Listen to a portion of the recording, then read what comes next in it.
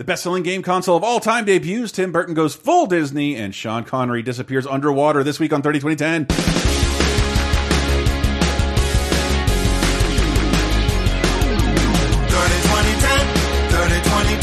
3 decades, every show, sometimes associated videos. 30-20-10, 30-20-10, surprises and excitement. Yes, we're going to the 90s and 2000s and 2010s on 30-20-10.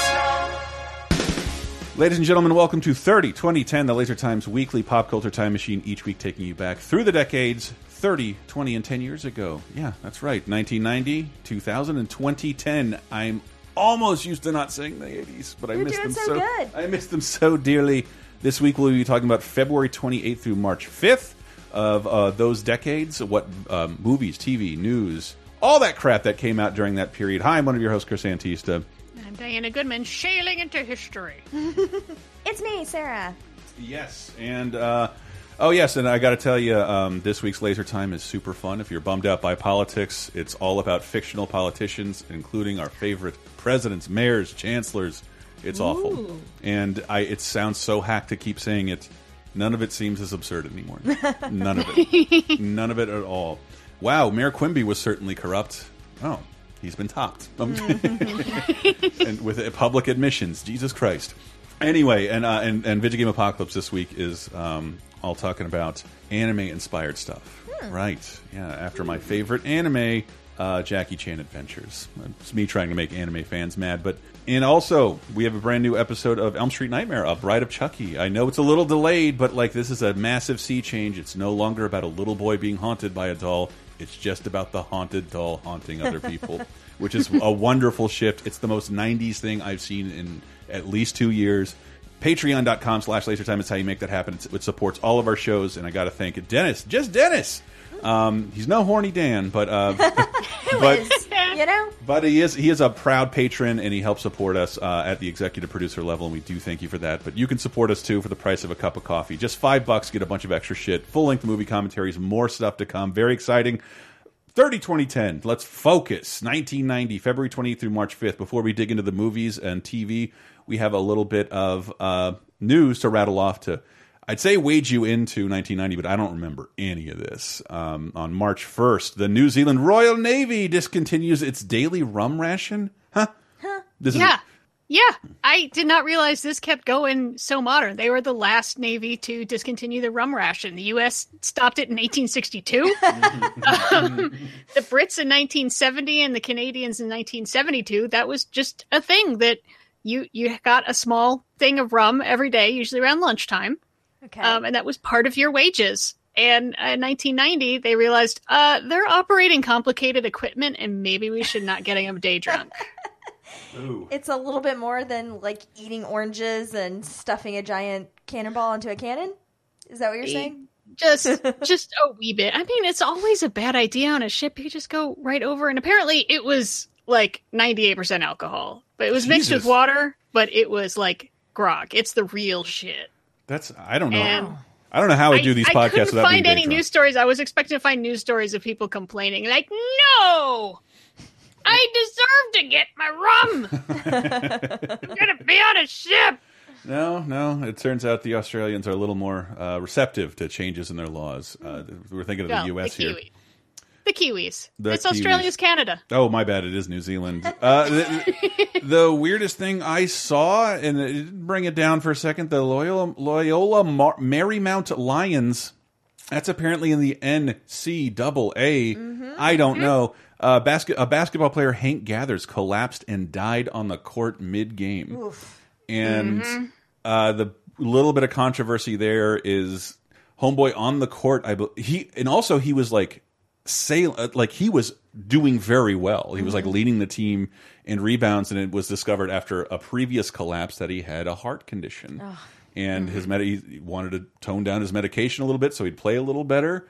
And suffered something in the middle of the court. I believe he died right there. He was dead before the hospital, and that's happened like less than 5 times in basketball history where someone's died on the court. It has happened before, but the difference here being that ESPN was filming it, and they made a controversial move, and it's a little difficult to find, but they showed it.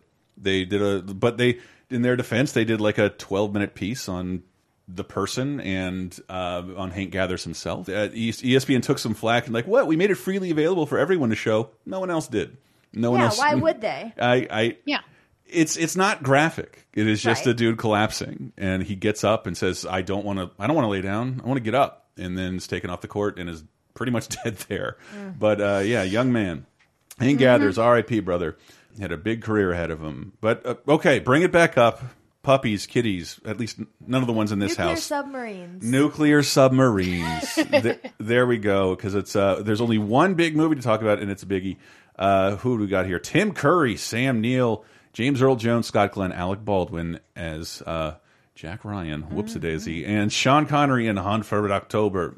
The Russian disappeared. Invisible.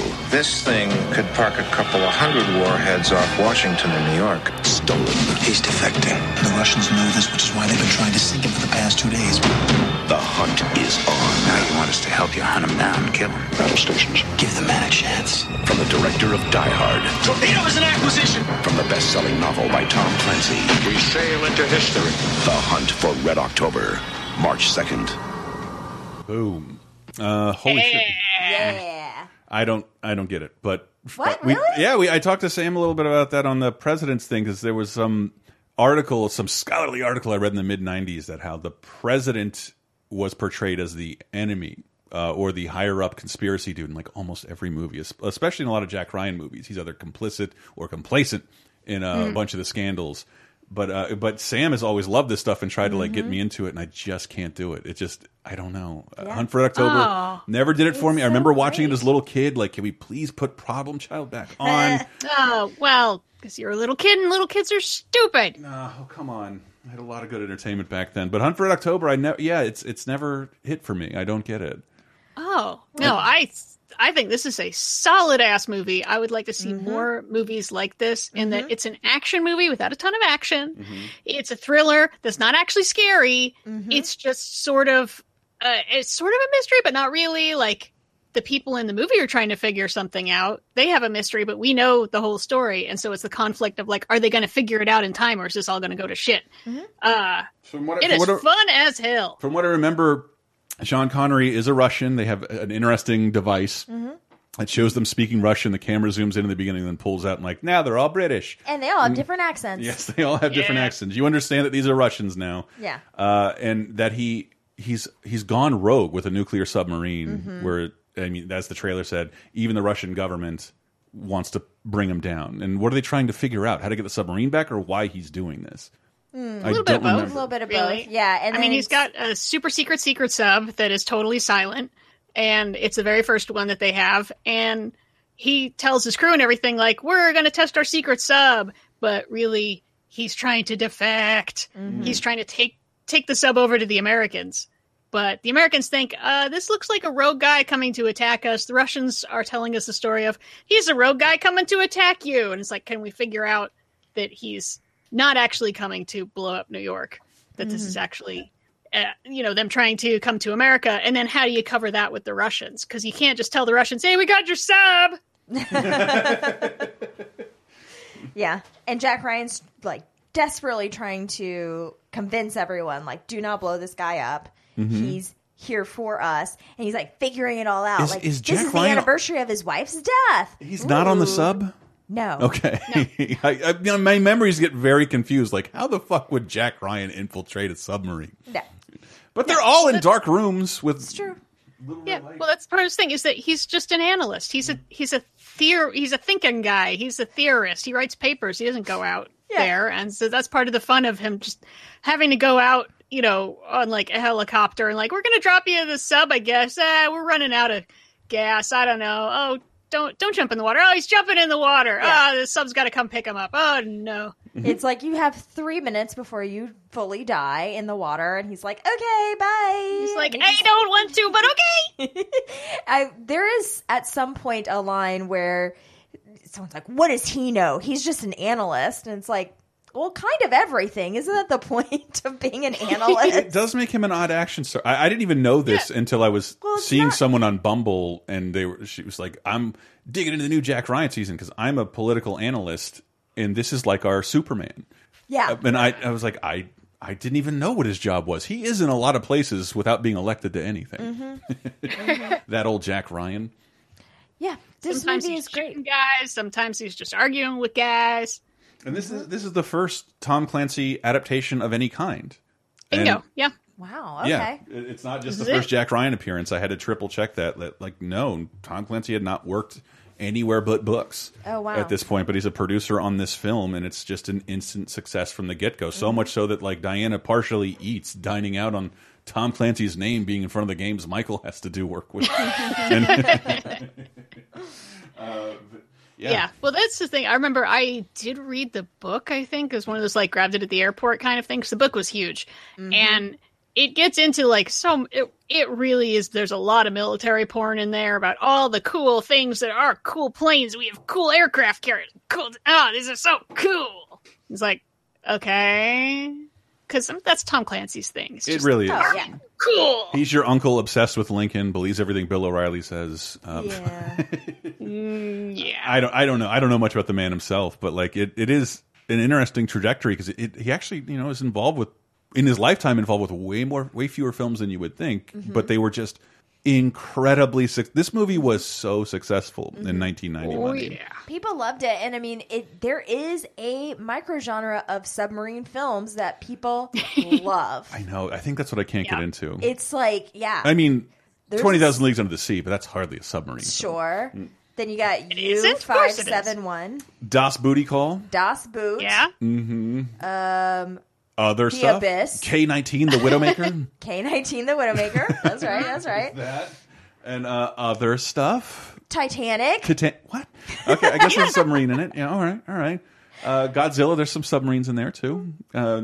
Sure. I mean, if you think about it, like a submarine movie is just a really long bottle episode. And Yeah. Red Crimson Tide. There it is. Yeah. There it Crimson is. Tide. Yep. But this is the one that I think, I mean, other than Das Boot, like sort of started that being a subgenre at all. And and looking, I should have wrote that in the intro. Sean Connery kicks off a subgenre.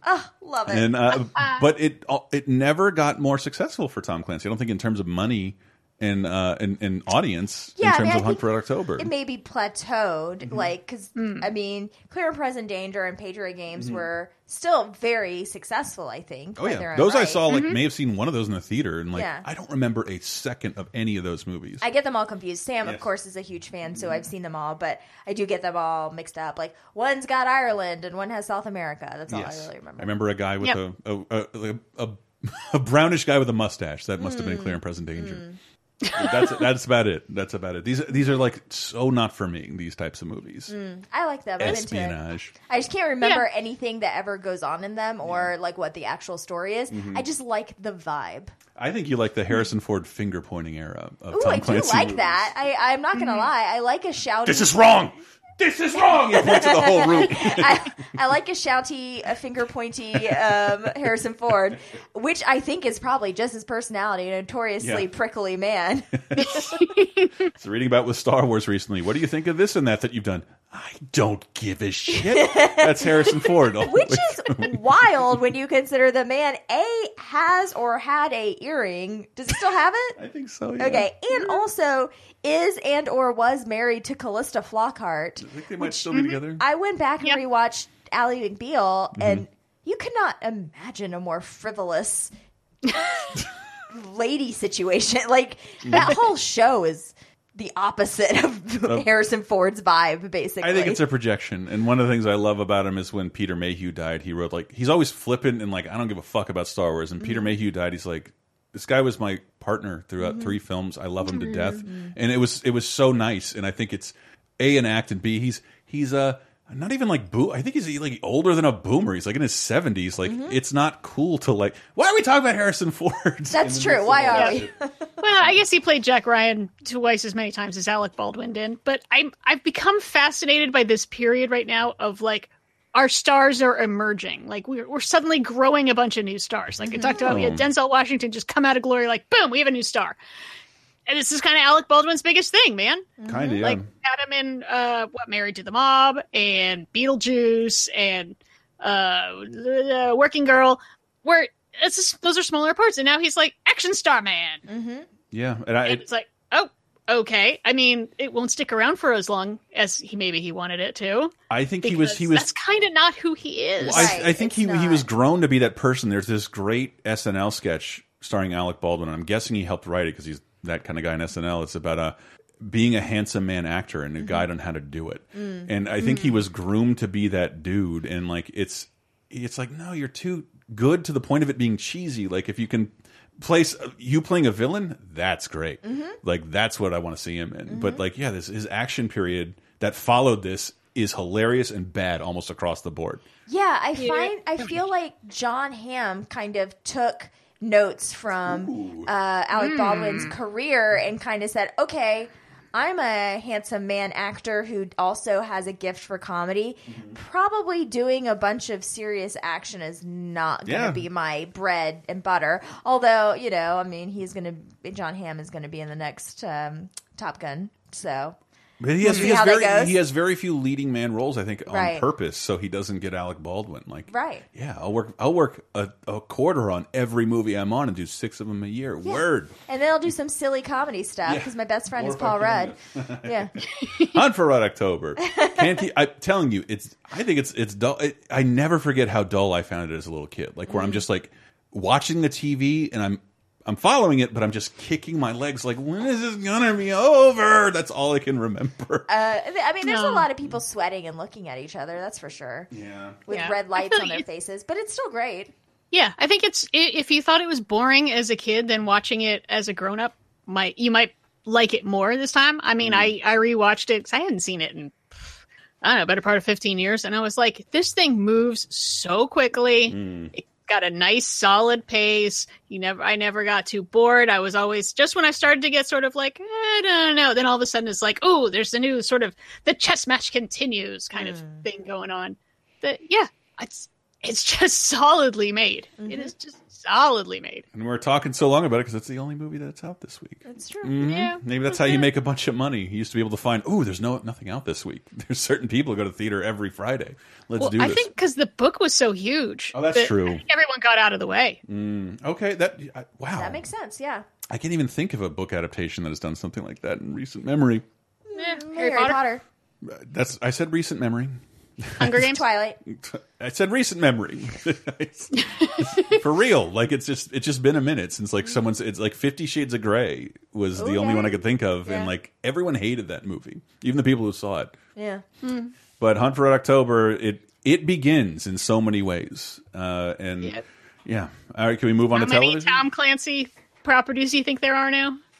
Oh, Lord have mercy. Jillian. I swear it's not as, I don't think it's as many as you think, except for the games. Like Ubisoft has kept his name. You technically can't say The Division without saying Tom Clancy's The Division. That's the title of the game. Homeboy's been dead for a decade. And it's like Ubisoft releases like 2 Tom Clancy games a year because people who like the content of his books, it makes a lot of sense in games. If you wank to military shit and arm maneuvers this way, pull the hammer down, Semper Fi, like you're gonna love the video games. Tom Clancy was involved, and he was very involved. Anyway, we can talk about that more. I don't know. There's Rainbow Six, there's Ghost Recon, there's End War, there's Division, there's Splinter Cell. Damn, Di. Elite Squad. She knows where bread is buttered. All right. I'm just looking around my own room right now. I'm just like, and when there's Splinter Cell. That's right. That was the mortgage payment last month. And when he was alive, he worked on those games. I think his son like consults on the games now. Okay, moving on to television. Jesus. I don't even know if I should play this, but I remembered this episode of Doogie Howser, MD. Use a Slurpee, go to jail. Yeah, once I looked into it, I do kind of remembered this one too, because it was like, to be fair, almost every Doogie Howser is a very special episode. It is, but this is particularly heavy-handed and hilarious, but I think that's why I remembered it, because Doogie Howser was almost my age, but living in an adult world and having to confront feelings of prejudice against black people in this episode. what's his Max Casella? I forget the character's name. He's working in a convenience store, and it's robbed by a enormous black man dressed like Eazy-E from NWA. And he's also very clearly like a classically trained actor. Yeah. So it makes me laugh, but like there's stuff to take away from it. But like this is the entire scene of like Emmy award winning, ham-fisted, overdone performances about race in 1990. Oh boy. That's the clip I got. But then they become, at the end of this, he's like, I can't see you. And then he removes his Eazy sunglasses and his fucking I Love Compton hat. And then they all dance to Young MC's Bust a Move for like a minute. What? But I remember, but because of all this, I remember this episode. That part. A guy comes, a black guy, and it's important that I say that, comes in and robs a convenience store and then takes Neil Patrick Harris and Max Casella hostage. And then he looks at his ID and he's like, "You're a doctor?" And he has to. I love that Doogie Howser has to explain the premise of the show to someone in the show who's like, "What?" Black man can't even get a job most places. Now they're making rich white boys doctors as soon as they learn how to drive. Hey, they didn't make me a doctor. I worked hard for that. Nobody gave me anything. Man, open your eyes. You live in a house that don't need bars on the windows. You got food on the table every night. You live on a street where there ain't a drug dealer on every corner. You got plenty, Doc. That's what I have to live with every day. Not too much chance of me becoming a doctor anytime soon. Why not? You go to school, you can work hard, go to college. Yeah, right. I joined the Reapers when I was 11 just so I could get to school without getting beat up. When I get there, teachers too busy being scared to teach. Who's going to pay for me going to college, your old man? There are regular jobs. People have them, you know. Yeah, well, they ain't me. Because don't think you know me or how I got to live, because you don't. You don't know me at all. You think we're all the same. We walk down your street, you're moving to the other side, checking your wallet. Police pulling us over. No other reason than because we black. I watch TV, I see all kinds of white people. Businessmen, lawyers, doctors. Only time you see me is on the 6 o'clock news being dragged off to jail. I'm your worst nightmare. You're scared to death of me. Why shouldn't I be? You come in here hiding behind a pair of shades, waving a gun in our faces? How the hell am I supposed to feel? Doogie, calm down. Wow. And then he removes his glasses and hat, and it has a tender moment. There's a great point behind this. I mean, I'm sorry that speech is still relevant today. No, it's incredibly relevant. It's sad. It's also just hack writing. It just like it all. Oh, man. Why are you screaming at this child? This is a TV show though for children to watch with their It's teaching you a good parents, so lesson. it is But perfect for that. I remembered it, and I went back and watched it, and felt like sharing it with you because I thought it did still have a message. Yeah. But like nothing they said to one another beforehand set any of this off. But yeah, and then it gets there. They become fast friends, and we never hear from this person again. Well, I hope Doogie Howser's rich daddy did send him to college. Actually, no. It's at the end.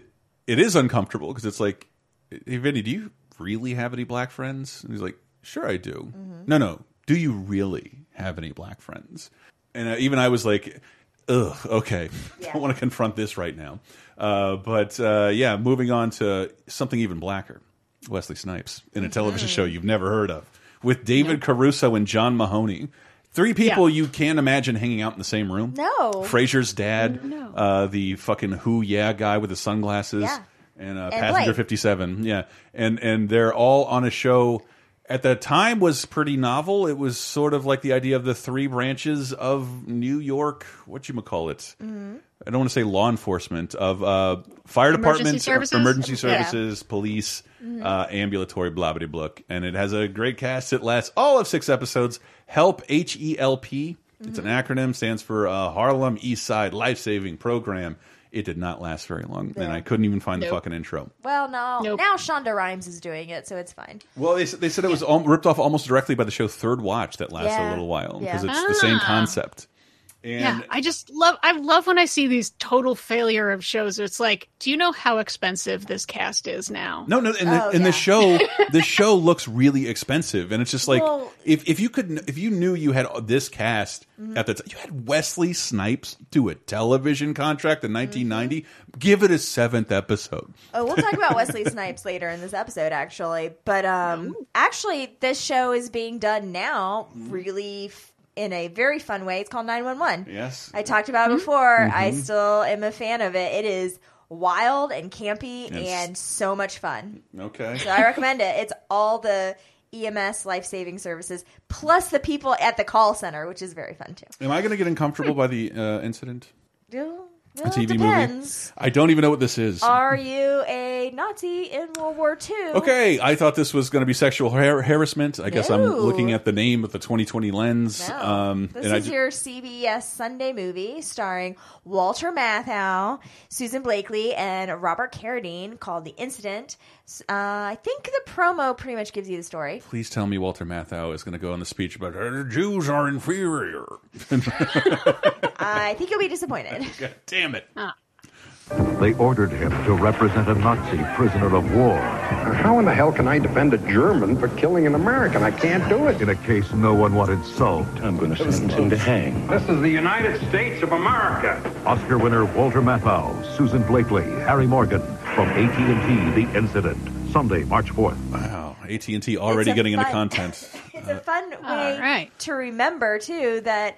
Oh, yeah, a whole company would sometimes just be like, this is our movie we're presenting to you. Yeah. Like, that is such an old-timey concept, and I kind of forgot that still happened, but it's still happening in 1990. They sponsor it like a Disney ride. Yeah, exactly. Yeah. But yeah, it pretty much tells you, but it's a German prisoner of war who is kept on a military base, and then is accused of killing someone on the base, and so Walter Matthau has to defend him. What? I'm a horrible public defender. I gotta defend someone I don't personally agree with. I'm gonna assume he probably has a drinking problem, because that's kind of right. No, that's how Walter Matthau sounds. But actually, this went on to have 2 more TV movies in the Another 90s. incident. 2 more incident movies with Walter Matthau.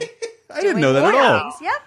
Has he made a trilogy? And I think I read, too, that this is like his return to television after, 2 decades probably off the air? Grumpy Old Men hasn't happened yet. Yeah. He's not a movie star again in the most weird way. Right. Oh, you know what? I might have to watch this, and Chris, I think you do, too, because it's directed by Joseph Sargent, who made Taking a Pelham 1, 2, 3 with him. Oh, I love Taking a Pelham 1, 2, 3. That movie fucking rules, so I like these guys together. Oh, I do, and I have a weird love for Walter Matthau. That kid is a menace. I don't think it's weird. I think it's very appropriate. Oh, I've never known him not to be jolly. And on the 5th... Even when he was young, he was jowly. Yeah. If you watch him in movies from like the early 50s, it's like, you're still old. How is that possible? I remember... You're like 25 and you're jowly. I was watching that movie with him in it and Jack Lemmon, and then it was kind of skewered in the Dolomite movie, like, this shit ain't funny. The front page, and then you can hear Walter Matthau yell the F word a couple times. His wonderful accent, which I won't do here. On the 5th of 1990 of March, His and Hers premieres a semi-terrible looking sitcom with Martin Mull about 2 people they're not only married, they're doctors. What? Oh, no. 2 doctors share more than just their office. Anything can happen. I've got palpitations. I'm hyperventilating and my blood pressure's going through the roof. Look, we're not MDs, Mr. Buckley. We're marriage counselors. Okay, my marriage ended a half an hour ago. Happy now? Martin Mull and Stephanie Pharisee prescribed the perfect romantic comedy. Take me. His and Hers premieres Monday, March 5th. Oh, Jesus Christ. That looks dreadful. I love it, but the promo music just makes it sound like they're handing out prizes at the skating rink. Moving into... I'm playing fast and loose with the video games. Again, we'll go more in depth on the dates and details in the Patreon show, patreon.com/lasertime, with the Video Game Apocalypse Boys, where we dig through an entire month's worth of 30 2010s games from people who have worked in the industry collectively for over 30 years. Damn, we're old.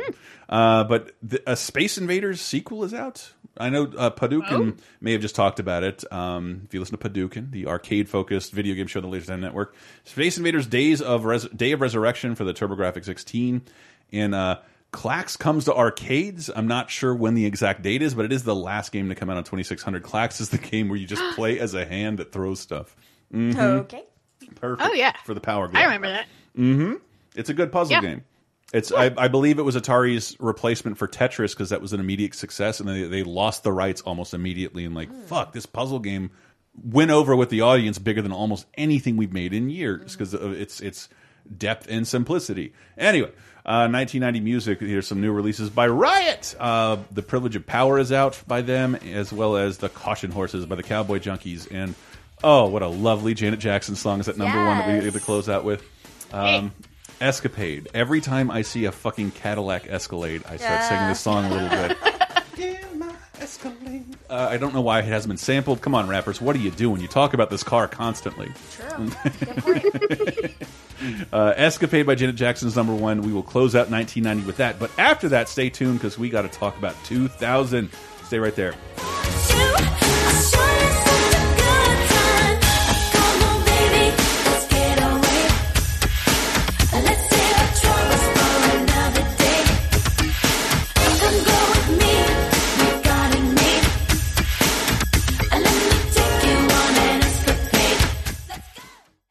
Would you like exclusive bonus podcast commentaries and more from the LaserTime crew?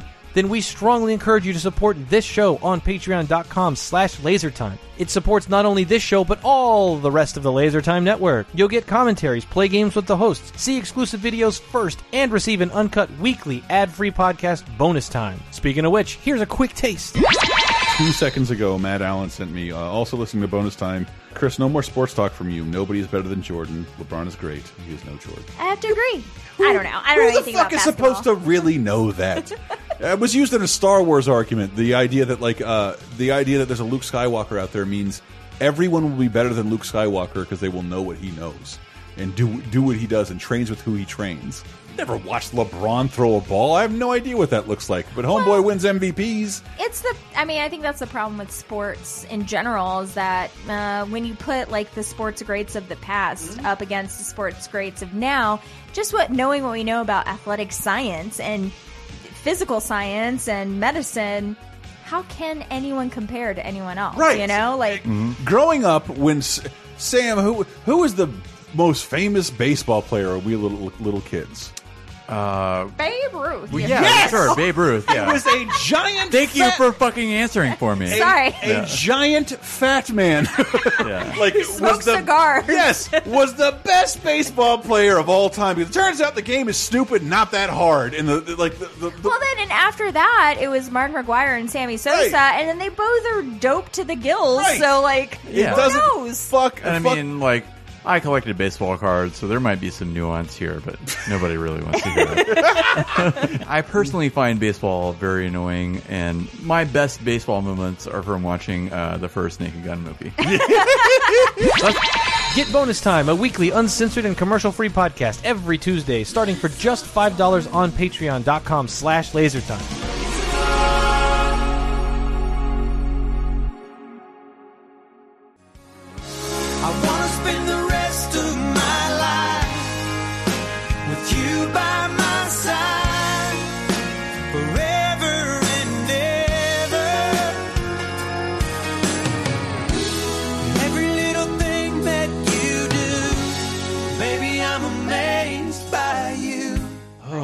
Into the song. What is with this constant parade of Delilah Rock coming in with goddamn Lone Star of Amazed?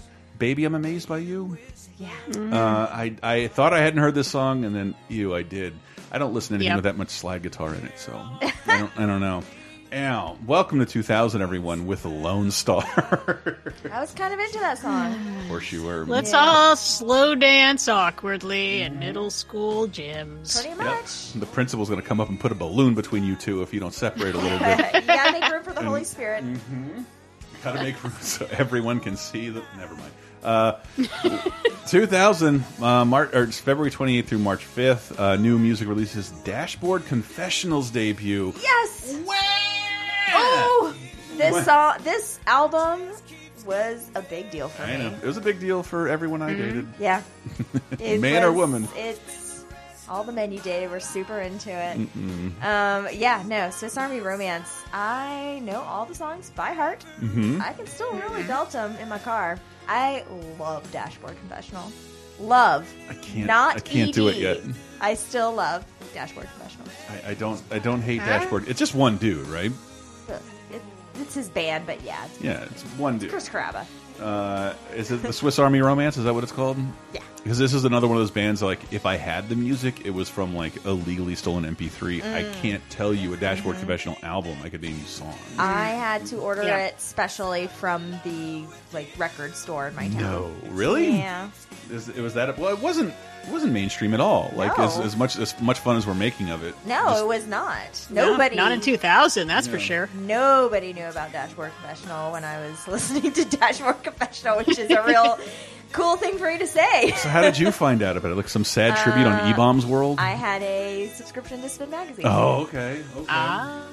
Wow. Hard pivot. 2 Against Nature by Steely Dan. Their first album in 20 years. I'm sure it gets a Grammy just for existing. It gets so many Grammys. Oh, I was joking. Oh my God, it gets so many Grammys. And everyone's like, well, I guess my dad's happy. Because my dad was happy. Him or John Mulaney. Like I heard him going off on how much he likes Steely Dan. Oh my God. Watching like Oh Hello on Broadway, and it's like they come in with a Steely Dan song, and I'm like, yep, know that one. It's kind of a deeper cut, and then it comes back up during the show, and I'm like, yep. Michael's just baffled watching it. I'm like, I'm following along. You want to know what the next cut on that album is? I know, because my dad listens to 3 albums. The Truth by Beanie Siegel is also out, as is The Naked Self by The. Machines of God by Smashing Pumpkins. It's Machina / The Machines of God by Smashing Pumpkins. I don't know if that's the album that... There's that fucking Sprint iPhone commercial. I'm watching TV while I'm editing in the background. I'd like, is Smashing Pumpkins in a 2020 commercial for the iPhone? And they are showing off their night camera capabilities. Is that off this album? I don't know. Hooray for Boobies by the Bloodhound Gang. Why did you close your eyes and sigh at the Bloodhound Gang? I just have a very awkward memory of taking a road trip with my parents. And what's the name of the song? Bad Touch? The Bad Touch. Coming on the radio in a area where they didn't bleep anything. So I had never heard that song fully unedited. Mom, Dad, what's X-Files and Doggy Style? Yeah. That's exactly how I sounded. I was doing Hope. Okay. It's one of the songs where it's like, well, this is such a guilty pleasure. I love this song so much. No, they're a huge guilty pleasure. It is incredibly silly, but indefensible as far as music goes. Oh, yeah. No, musically, not great. Catchy. But the lyrics sometimes there's like, well, this is actually, you threw in a lot of complicated rhymes here. Good for you. Yeah, Dumb, horny dude. I'm embarrassed. White dude rap. Nobody look at me. Stiff Upper Lip by AC/DC. And Resurrection by Bone Thugs in Harmony. It's and harmony. They're not in harmony.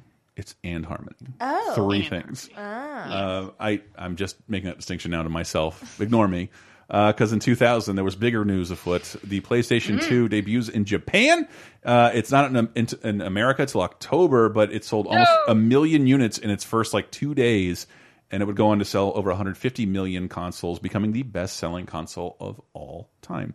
The figures 155 million are inaccurate. It's likely way, way, way more than that. And we'll never see anything like the PlayStation 2 again. Because if you don't remember, it's following up the PlayStation, the debut console of Sony, which tears its competitors apart. It immediately becomes a brand you have to follow. And their next console, remember this, DVD is new, and it's like, our shit has a DVD player in it, and it's less than a DVD player costs. So everyone I knew got into DVDs through the PS2. Wow. Most boys.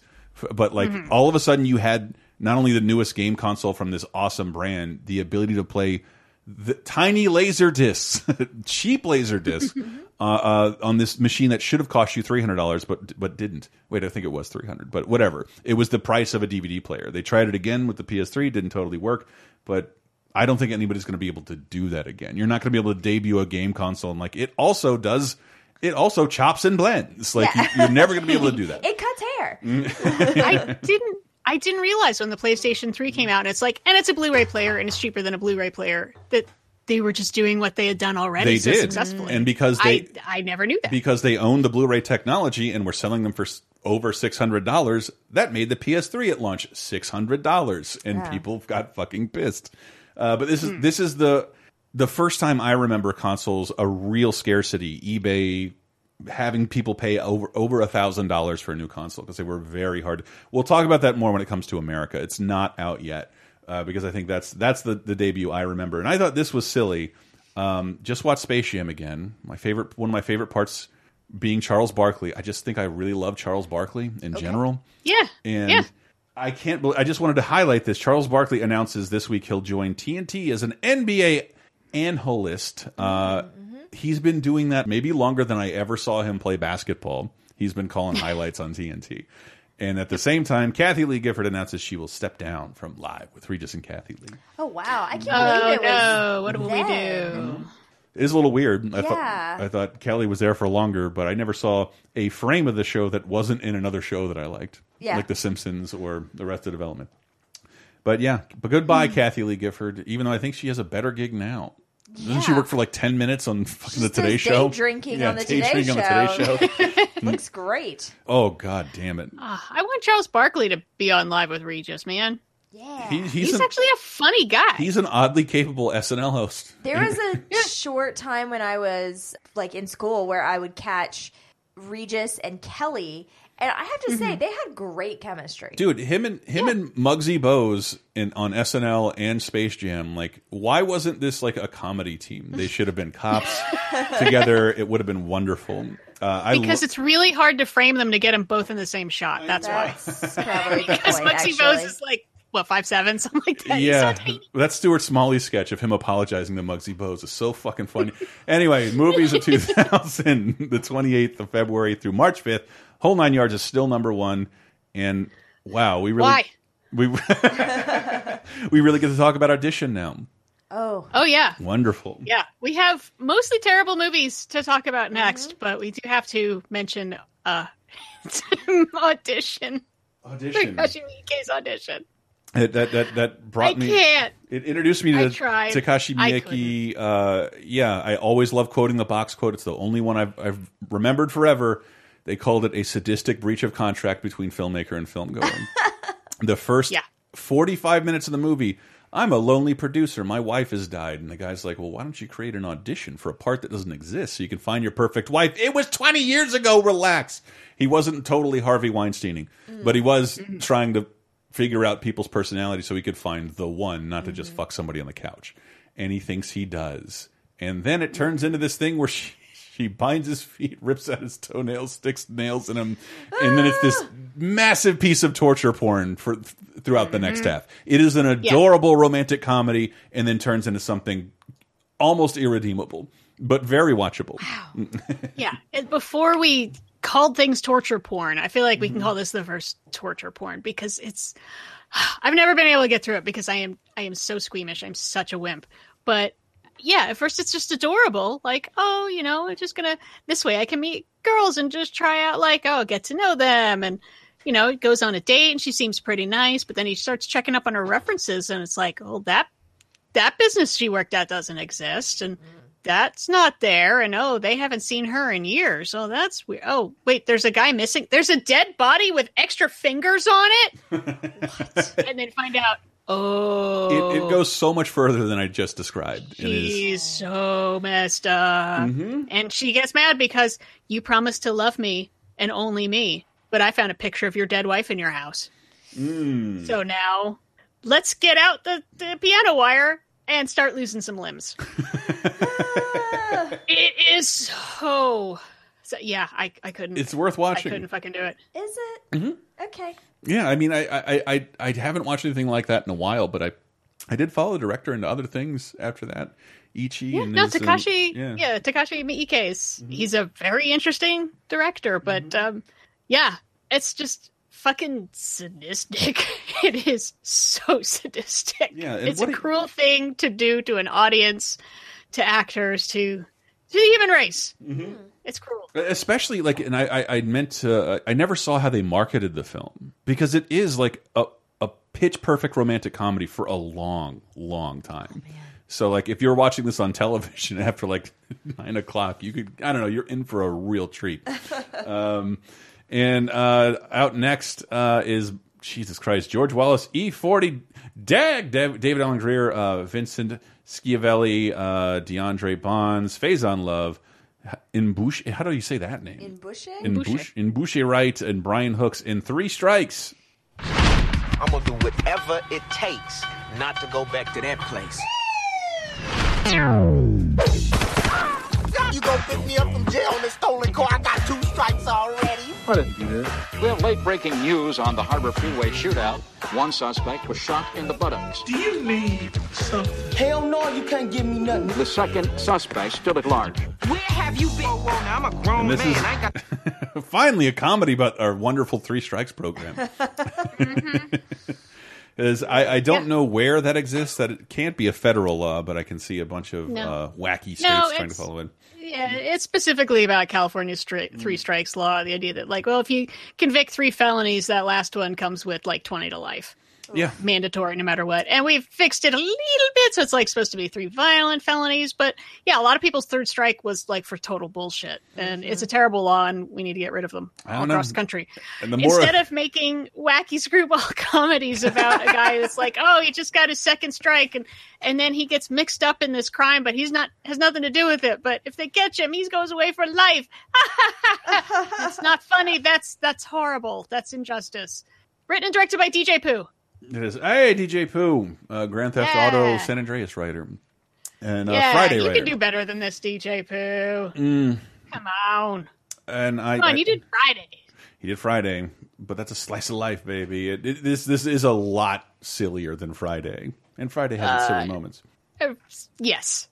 Yeah. Oh, this has terrible reviews. Yeah. I think it's pulling something like a 0 on Rotten Tomatoes. So. Dude, wow. Everything here has terrible reviews, except for one of them. Yeah. But you won't be seeing that one. This one, I remember, like, I couldn't believe how awful this was and how mean this was. Amazing, so mean. Yeah, it's very. One of the first lines in the movie is like, "Oh, that girl looks really hot. My daughter, she's only 13. Yeah, finally." And like. And it's just like, wow, all right, that's how you want to start your film. William Fichtner, Casey Affleck, Jamie Lee Curtis, Bette Midler, Nev Campbell, and Danny DeVito and Drowning Mona. What's wrong? Oh, Mona Dearly's dead. You're kidding me. No. We gotta celebrate. The meanest person in town just died. Did your mother suffer from any medical condition? She had a personality disorder. Ow! And the chief of police all right, nobody move. Is finding more suspects than he knows what to do with. Drowning Mona, a killer comedy that's all about taking out the trash. What are you gonna do? You gonna hit me? Ah! Rated PG-13. This trailer's a huge spoiler. I think I'm going to go on a diet where I only watch movies marketed with Smash Mouth songs. Come on, come on. I have nothing positive to say about Drowning Mona. But if you do, lasertimepodcast.com or 302010.net. Please let us know. I was so disappointed, though, by trying to see Danny DeVito and Bette Midler in a movie together, but they're never together. No. Like, I wanted a Ruthless People reunion. Did Danny DeVito not write this? Did he? No. Oh, okay. Nor direct. Okay. Even though this is sort of in his wheelhouse. He does have a track record with trying to make black comedies that end up just being terrible. You're shitting on Death to Smoochie. I just met like 20 people who showed up for a revival screening who think we're nuts that Death to Smoochie is bad. But I think if you're a little younger and it's your first exposure to a dark comedy like that, I can see it. I can see it. I want to watch it again, but I don't care to see my dog Skip. Yeah, I skipped this one. Oh! But it's like the only good movie in 2000 we have to talk about. I mean, relatively. It's the only one with like more than 50% positive reviews. Cody Lindley, Kevin Bacon, Luke Wilson, Diane Lane, and Frankie Muniz, Malcolm with My Dog Skip. From best-selling author Willie Morris comes a true story of the secrets they discovered. You know who's buried in here, don't you? And the adventures they shared. Go get him, Skip! Get that kid. It's no use, kid! I'm gonna find you! This January... Get that dog out of here! I want to make my own trailer. A dog can't be a president. There's nothing, Mr. President. There's nothing in the rule book that says the dog can't be in the rule book. president. Dog can't drive a car. Dog can win a baseball game. Yeah, everything I read about this, I admit I didn't go back to watch it. I feel bad because it does have pretty good reviews. Is that, the marketing makes it look like, that darn dog, but it's actually like more sweet-natured coming-of-age kind of stuff in there. It gives you some feels at the end. It's about like growing up in the 40s with them and this cute little dog, and they get into shenanigans, but then like they learn lessons, and just every review is like, this is very old-fashioned but well done children's entertainment. I was always turned off by the cover because there's just that picture of Frankie Muniz making that face that's like, oh, me? Huh? There's a booger on my lip. Yeah. And I always kept assuming, I know the dog dies at the end. I know it does. And I don't think it does, actually, in my dog's case. Oh, okay. But I hope... Well, it's probably dead now, so... Does this character die at the end of a movie starring Benjamin Bratt, Rupert Everett, and Madonna? I wish. Yeah, the next best thing... Actually, I'll tell you who died at the end of it. The acclaimed director died at the end of it. Really? Oh, really? All right. I'll get to it. All right, let's talk about this piece of shit. I want you to be the father of my baby. What happens when your best friend becomes the father of your child? We're never getting married, so we can't get divorced. Are you telling us you're straight now? Rupert Everett. I love you, Sam. Madonna. Is he a good father? He's the greatest. Why don't you sleep in Mommy's room? And yesterday, he was only 5. In the story of an American family. No, I don't sleep with her because she snores like a great big old helicopter taking me off. The next best thing. Rated PG-13. Okay, I remember why this is weird now. This took me a second. Madonna has Madonna's starting to British her accent. Yes, and I think having a little bit of there. pitching something she'd wish would happen as she has a baby with her gay best friend. Right. Why wasn't this just my best friend's wedding part 2? I can easily see that. They even tried to give her Julia Roberts' hair. It's true. It's true. They gave her Julia Roberts' hair, and they gave her Joan Crawford's lighting. Oh my god, it's just one of those things where you notice it and then you can't not notice it. I was watching this like on a Bad Movie Sunday type thing, and I noticed she always has sort of like a light sort of across her eyes. She's lit very distinctively, literally like Joan Crawford used to be lit. And there's a point where it's like they're having a hard custody battle, like, oh, but I love my son. And she like stands up and you can see the light follow her up and then sort of overcorrect and come back. Like that's a guy's job, is to give Madonna perfect lighting. This movie is it's bad and it's embarrassing. Yeah, Madonna and Rupert Everett, that's her gay best friend. And then they will like screw because they get really, really drunk, and then they have a baby together, and it's like, how can it make this work? And then she falls in love with Benjamin Bratt, and what are you gonna do? It's like, you can't take my son from me, but no, and it's terrible. And there's like a good movie to be made out of this, but this is terrible, and it's also the last film directed by John Schlesinger, who did Midnight Cowboy and Sunday Bloody Sunday. Why? Everybody's got to work. Oof. Oh, yeah. It's bad. It's too bad because, like you said, it could have really been a good. It's got a good story, especially for the 2000s. You know, when we just really were starting to talk about like gay rights and gay people having families. Gay just custody. Not a thing that you see a lot at this point. If you're gay, you lose your baby. That's how it was in the 2000s.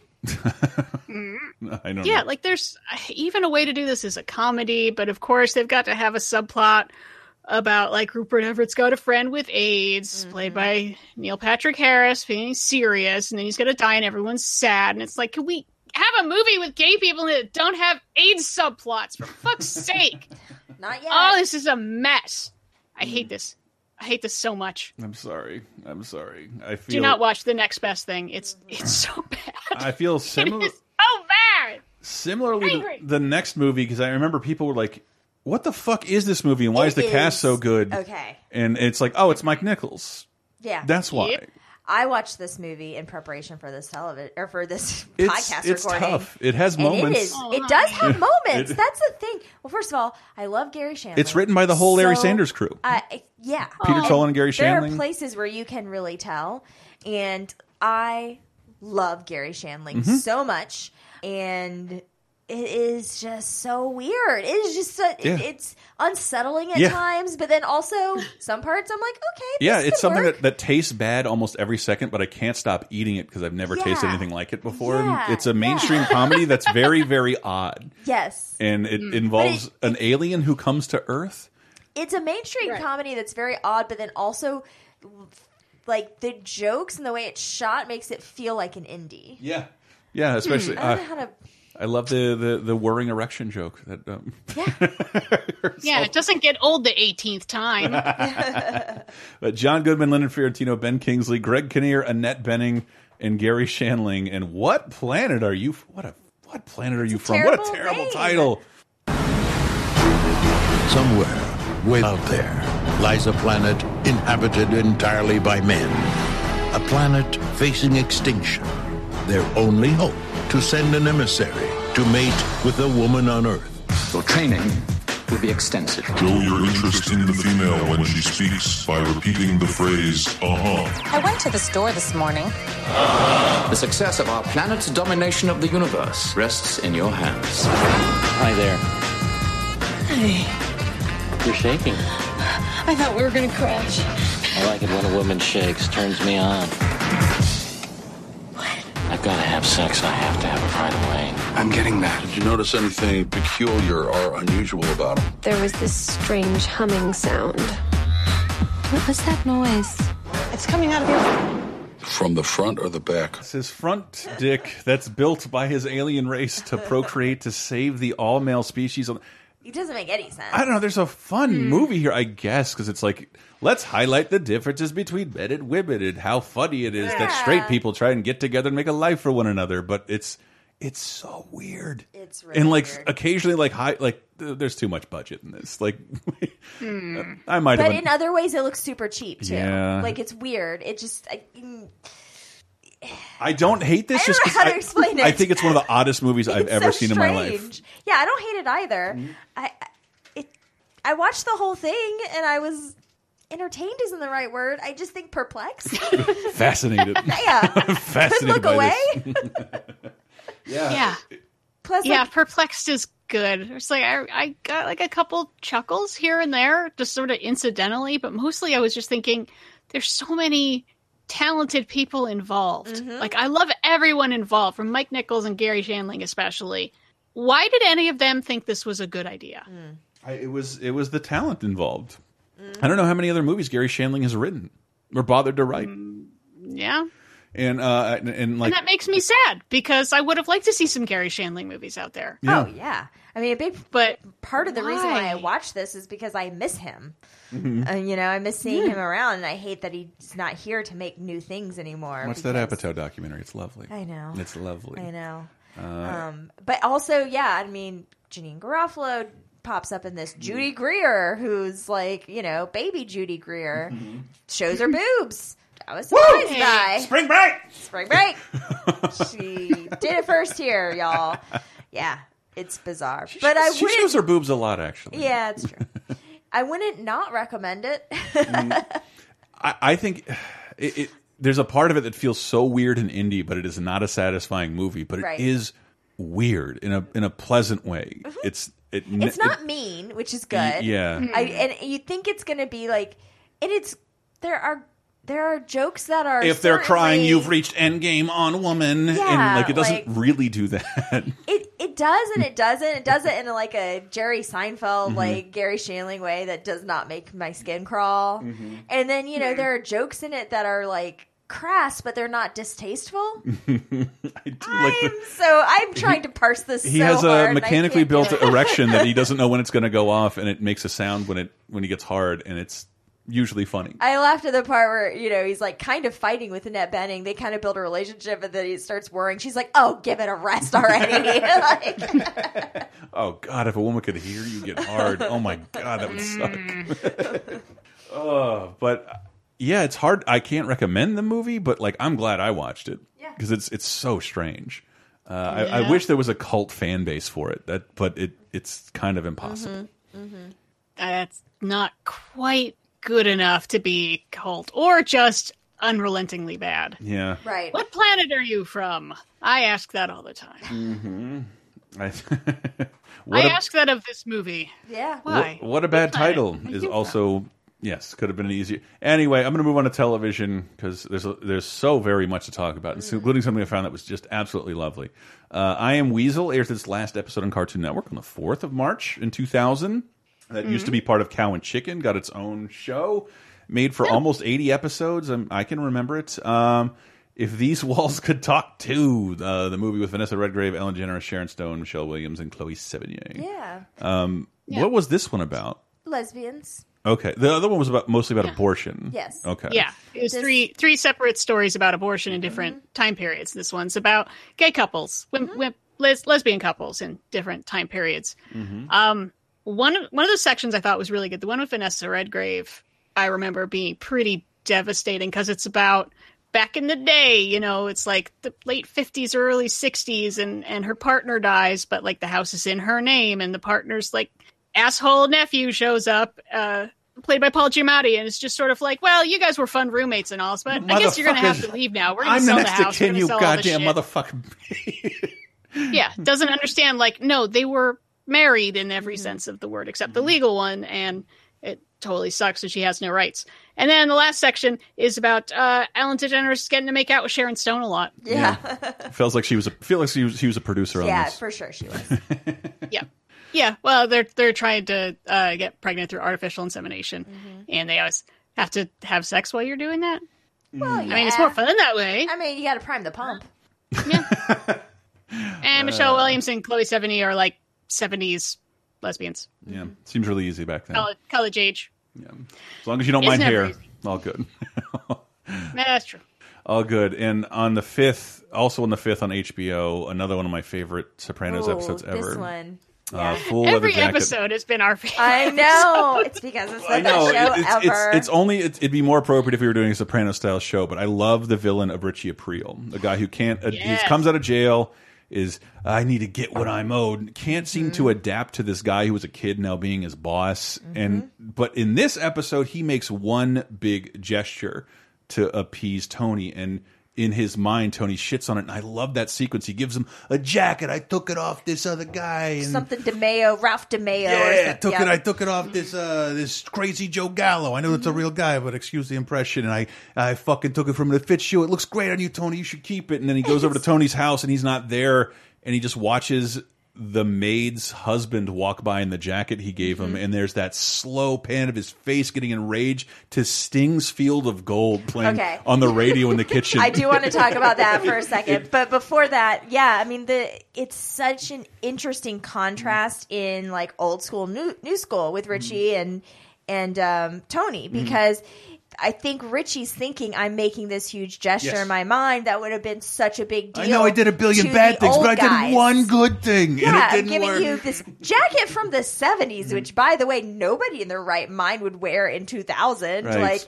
it looks wild. Yeah, Tony is wearing a XXL bowling shirts right at that point. It doesn't Why go does well he with want, the 70s jacket. Like belted leather jacket, and it's such a big deal for Richie, and you know he's making this symbolic gesture, and to just see it be like shat on for him, I feel like kind of feels like the last straw. You fucking spit in my face. But then on the other hand, Richie's the two little guys. Oh, Christopher's, Christopher's guys. Christopher's little guys. Jackie Jr. They're tapping safes together. One of whom has very bad gastrointestinal issues and has to poop on the floor of every place where they tap a safe. Every time he commits a crime. It's wild. Yeah. Imagine if you had to do that. You torrent downloaders, you.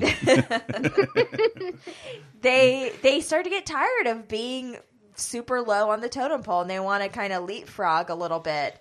So they decide to make a devastating mistake.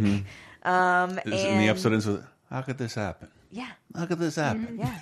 They basically decide they're going to take out Christopher. It's one of those things I love about The Sopranos, because those guys are operating off of mafia movie logic. If we shoot the guy ahead of us, odds are we'll be appreciated and exalted. And like, what the fuck did you think was going to happen? Yeah. Matthew Bevilacqua. And Richie is infuriated. They're like, "We did it for you. It's all for you." I've always wanted to. I want to chase someone out of my house and throw a bat at them like Richie. Just like, one of those little guys does not make it out alive. And another one of those guys committed murder in real life. Oh, damn. Yeah, I believe he did. He's the kid who was in A Bronx Tale. Yikes. But going back to Sting, that is one of my favorite little parts of this show, is that we get to see Carm just being like the most basic, horny, ignored housewife doing all these like fun, like hot housewife things. Like she's just hanging around the house in the middle of the day. Ordering her housekeeper around. Yeah. Sketching in a sketchbook and listening to Sting. Like 2000 was great if you're a mafia wife. I know I say that a lot about Sopranos, but like David Chase hated, what is it, non-diegetic music? Or like the idea of overlaying a dramatic movie score to manipulate your emotions. So one of like the most tense things happened to Fields of Gold playing off of an in-camera radio. And and I've always like, I like the song more now that it's in this scene. Oh yeah, me too. Like it really fits. Like that is Carm's personality, where she's just hanging out, listening to some sexual singing, sketching. She's always wanted to sketch, since she was a little girl. Yeah. It's a great episode. Love this episode. A little bit of a cliffhanger. Yep. What's going to happen to Christopher? Yeah, you can't really. In my rewatches, you can't really watch just this one. You gotta go into the next one. Yeah, you gotta go. Which does open with one of the few episodes that opens with a song.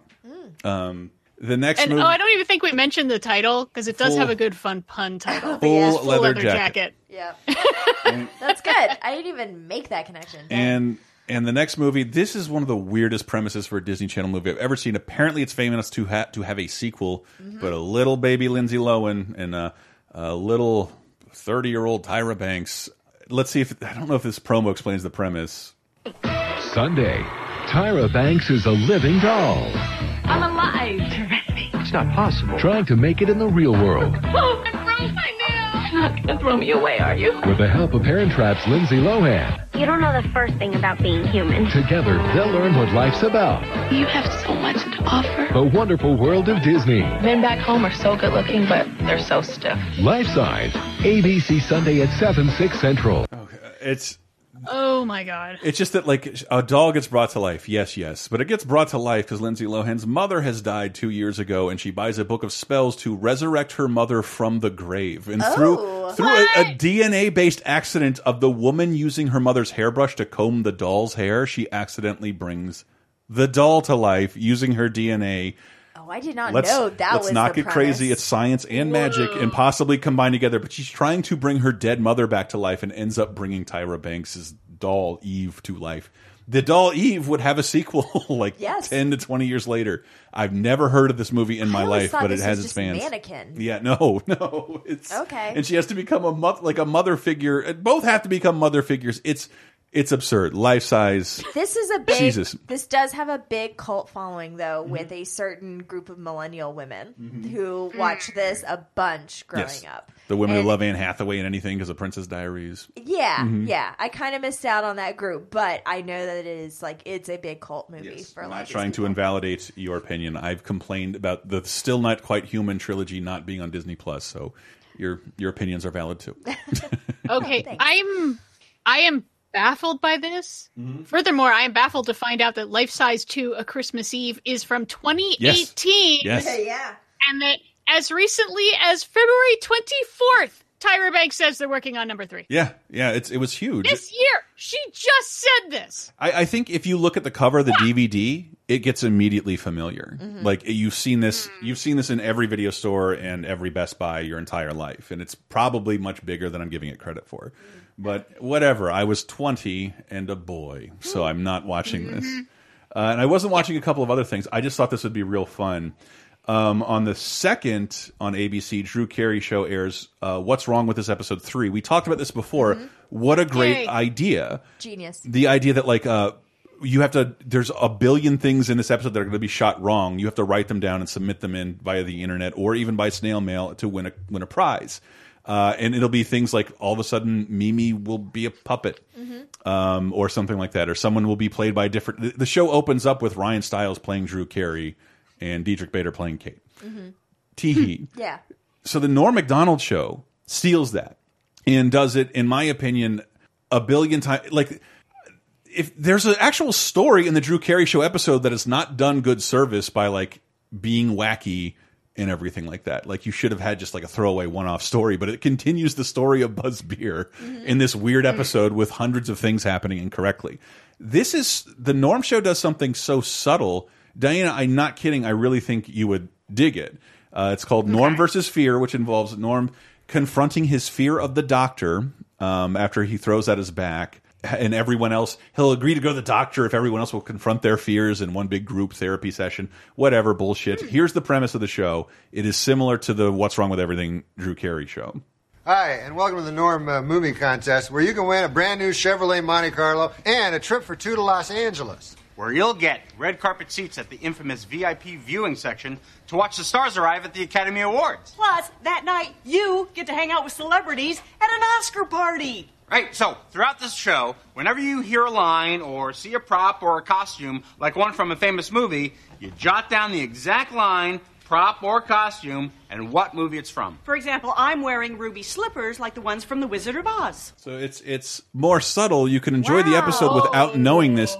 And because of the way it's written, yeah, people will laugh like a fake, but it's like, it comes off like, well, this just sounds like a normal sitcom. So unless you're a deep movie nerd, by that I mean you have to have watched a lot of stuff before 1990. This will be hard.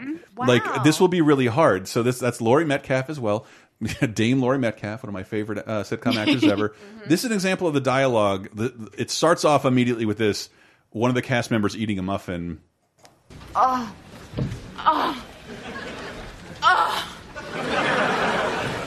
I'll have what she's having. So you guys all know what that is, but like that's a perfectly acceptable 2000s generic sitcom joke. Laurie Metcalf. I love Laurie Metcalf because this is a little more subtle. Nothing. No, you've hurt your back again, haven't you? No, that's not true. Then bend down and pick up your wallet. That's all right. I'll buy another one. Norm, I am familiar with the fact that you are going to ignore this particular problem until it swims up and bites you on the ass. So no laugh, but a subtle Jaws reference that you might have missed if you didn't write it down. Like I fucking the YouTubers have counted over 70 in this show. I can show you a montage because Artie Lang is afraid of peeing in public. There are 3 in this. Let's see if you can get the movie references here because it doesn't make a whole lot of sense. Afraid of peeing. Damn it, I can't do it. I've lost my mojo. Wait, don't leave. You talking to me? You talking to me? Listen, if you stay, I'll give you $5. What? All right, make it $10. Just watch me pee. Show me the money. You're under arrest. Come on, man, you don't understand. Norm, get over here. I'm getting arrested here. Come on. Hey, wait, I'm going. Look at that. I'm the king of the world. So that's 30 seconds. Yeah. Taxi Driver, Austin Powers, Jerry Maguire, and Titanic. Yeah. Reference. Yep. So again, it seems like it's just a terrible sitcom, but it's like, holy shit, there's a quiz, and Norm said I could win a fucking Chevy.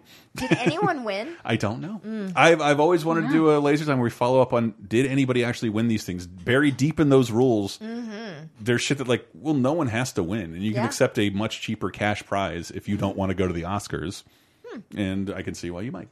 I would like to go to the Oscars, but yeah, the Norm show. That's pretty good. I'm looking. I love it on IMDb. I was hoping to see like, oh, there's a list of all the things that people found, and is half of them are just rifle on the wall? ?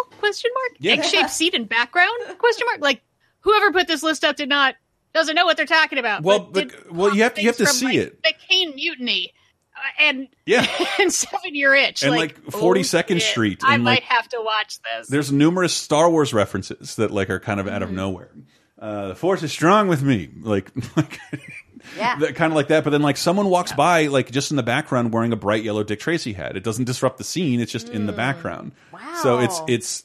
Nice. And Drew Carey's show, to its credit and discredit, will completely disrupt the show for these references. So, like, I don't know. I felt bad watching the episode because, like, if you don't want to spot everything missing in the episode, it ruins the episode. Whereas the Norm show, you can still enjoy it whether you know there's something happening or not. And good idea. Tying it all in with Walter Matthau, it looks like they threw in Sunshine Boys. Sunshine Boys. And yeah. And games of That's a joke for 3 people, and half of them are dead now. Well, here's a joke for people who are on the verge of death. Video games of 2000. Nothing. Well, Need for Speed Porsche Unleashed. Finally, a game focused only on Prosches. Yay. Rayman 2: The Great Escape. This is why I like doing the show. with Matt and Michael, because this game is so important, and I don't think it ever gets its credit. It's really good. It kind of defined Rayman. The first Rayman is 2D and kind of forgettable. This is 3D before a lot of games were doing that, and it did it well. It's been released on a billion different systems in a billion different ways. But Rayman 2 solidifies Rayman as a character we still have today. Sword of the Berserk is out, as is Pokemon Stadium, the storyless game where you port over your Game Boy Pokemon saves into the N64 with a controller adapter to bring your leveled Pokemons into an arena and just start fighting one another. It's technologically brilliant. It's artistically lazy. But let's head out of 2000 with, of course, Bad Touch by the Bloodhound Gang. I love that song. We'll be right back with 2010. See you then. I want you smothered, want you covered like my Waffle House. Hash browns coming quicker than FedEx, never reaching apex. Just like Coca-Cola stock, you are inclined to make me rise an hour early, just like daylight savings time. Do it now. You and me, baby, ain't nothing but mammals, so let's do it like they do on the Discovery Channel. Do it again now. You and me.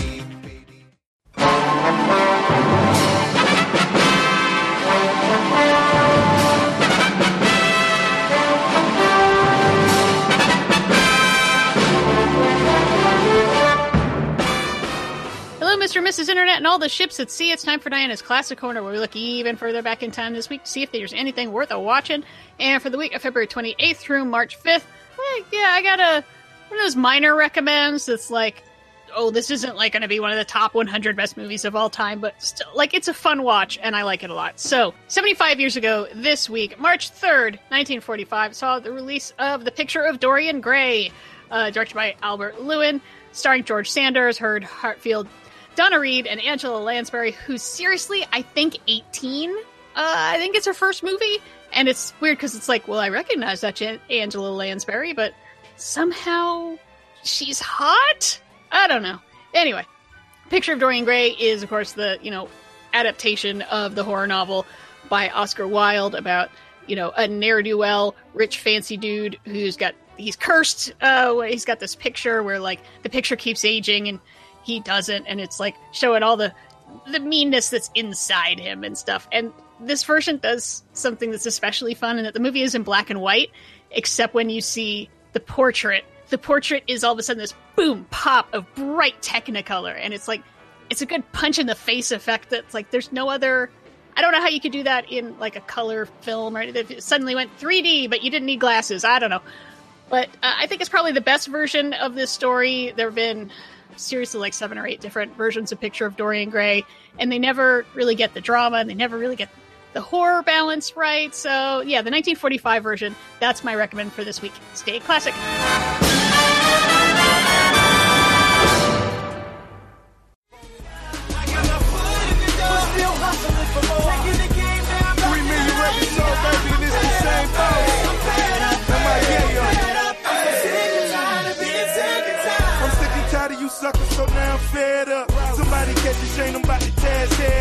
Coming into 2010 with the damn Yankees of hip-hop collabs. Fed Up by DJ Khaled featuring Usher, Young Jeezy, Drake, Rick Ross, off of the album Victory. That is out this week. Welcome to 2010, February 28th through the 5th. We have new releases from Frightened Rabbit with The Winter of Mixed Drinks, as well as Smoke and Mirrors by Lifehouse, American Ghetto by Portugal the Man, the concept album Black Ribbons by Shooter Jennings, Hierophant and Stephen King. That's Stephen King? That's Stephen King. I thought he played exclusively with Gary Larson of The Far Side. Yeah, I guess Stephen King couldn't get Amy Tan on board for the Rock Bottom Remainders tour, so he had to work with Shooter Jennings instead. The Rock Bottom Remainders. I can always remember the band, but never the band's name. If you've ever worked in a bookstore, you'll remember that name. And we got Plastic Beach by Gorillaz, as well as Brother, the first Boyzone album in 10 years. I really missed Boyzone. What the fuck is Boyzone? Unclear. It's a boy band. Oh, okay. I think they're Irish? Yeah. But none of them can unseat Ketch's TikTok. Look forward to that in your Simpsons intro everywhere. Still going. And on a little bit of news I thought could bring in 2010 to show you the time that has passed. Oprah had a show. And Roger Ebert was alive and made his first public appearance on Oprah after losing his ability to speak. Wow. But I thought it was pretty courageous of him. He didn't really hide from anyone and did a lot of public speaking, for lack of a better word, after the cancer took his jaw. Was it? Yep. Took his jaw. Cruel irony. Roger Ebert, a man I think has a kind of a great legacy, despite certain things. I'm sure people my age, he hates video games. Yeah, Roger Ebert's cool. Speaking of cool movies, 2010 movie Shutter Island is still #1, but we also have 2 movies here, one much bigger than the other. Starting with Alan Barkin, Lily Taylor, Wesley Snipes, Don Cheadle, Vincent D'Onofrio, Richard Gere, Ethan Hawke in Brooklyn's Finest. From the director of Training Day. This is your first day, kid. You got 20 years of days. This job takes enough out of you. Don't take it home. I love you. My dad. Richard Gere, Don Cheadle, Ethan Hawke, and Wesley Snipes. The street's got an expiration date on them. Life is too short. Look me in the eyes. We'll work this out. Brooklyn's Finest, directed by Antoine Fuqua. I forgot I might have seen this. This movie's actually pretty good, Yeah. honestly. Yeah. It's okay. Yeah.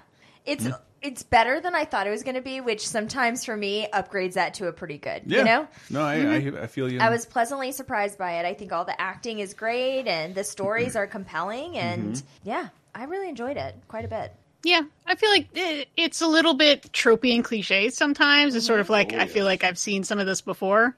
But yeah, it's well acted, it's well directed. I want to see Wesley Snipes work with Anton Fuqua more because, yeah, I feel like if any director could really bring out the Wesley Snipes that I feel like is inside there, it'd probably be him. Watching the Dolomite Director I movie. like. I don't know where he pulled that character from, but it was wonderful. Yeah, this is true. But yeah, I mean, Antoine Fuqua did Training Day, and then he did the Magnificent Seven remake and a bunch of other stuff. And yeah, he's a director I enjoy.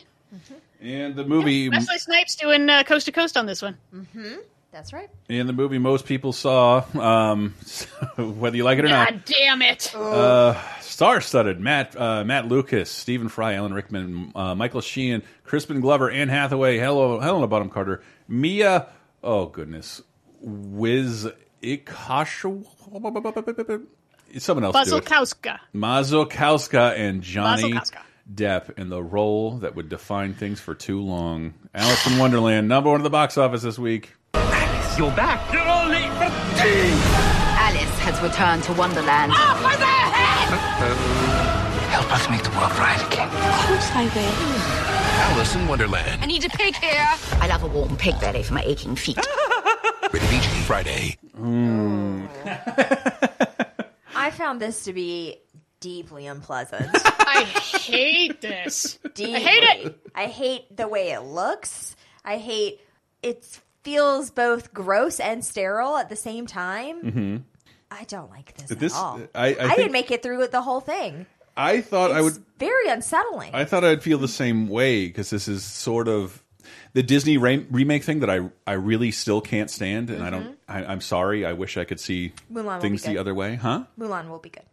No, it won't. It will, there's no way it'll be better than the other Mulan, which looks more timeless and is better and more worth watching than the new one. It's just they're taking advantage of your shitty nostalgia, and someone else should take a new spin on it. And even this movie, like, it kind of does rely on Disney's Alice in Wonderland to some extent because, like, it presents new information that's not in any of Lewis Carroll's book. Not that I care about that, but I should mention I consulted my friend Rachel, who throws some movie nights. She is. I found out recently she's the biggest Alice in Wonderland fan in the universe. She's seen every adaptation under the sun, and doesn't hate this one either. I didn't totally hate it when I saw it either. Now that we're far removed, but I do.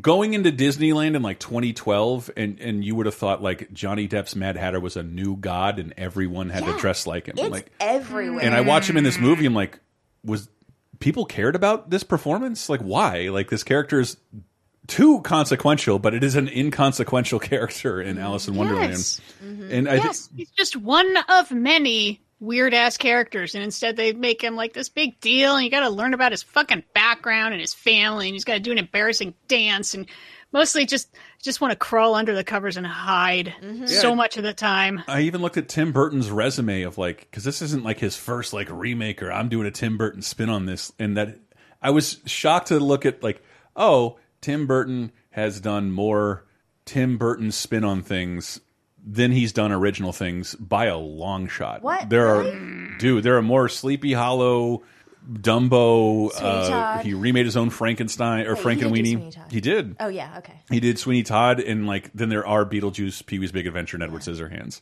And even if you consider Batman original joints, like it still is outweighed by this kind of stuff. But it's supposed the beginning of the end of my love for Tim Burton, and the beginning of the end for I don't know, like Disney.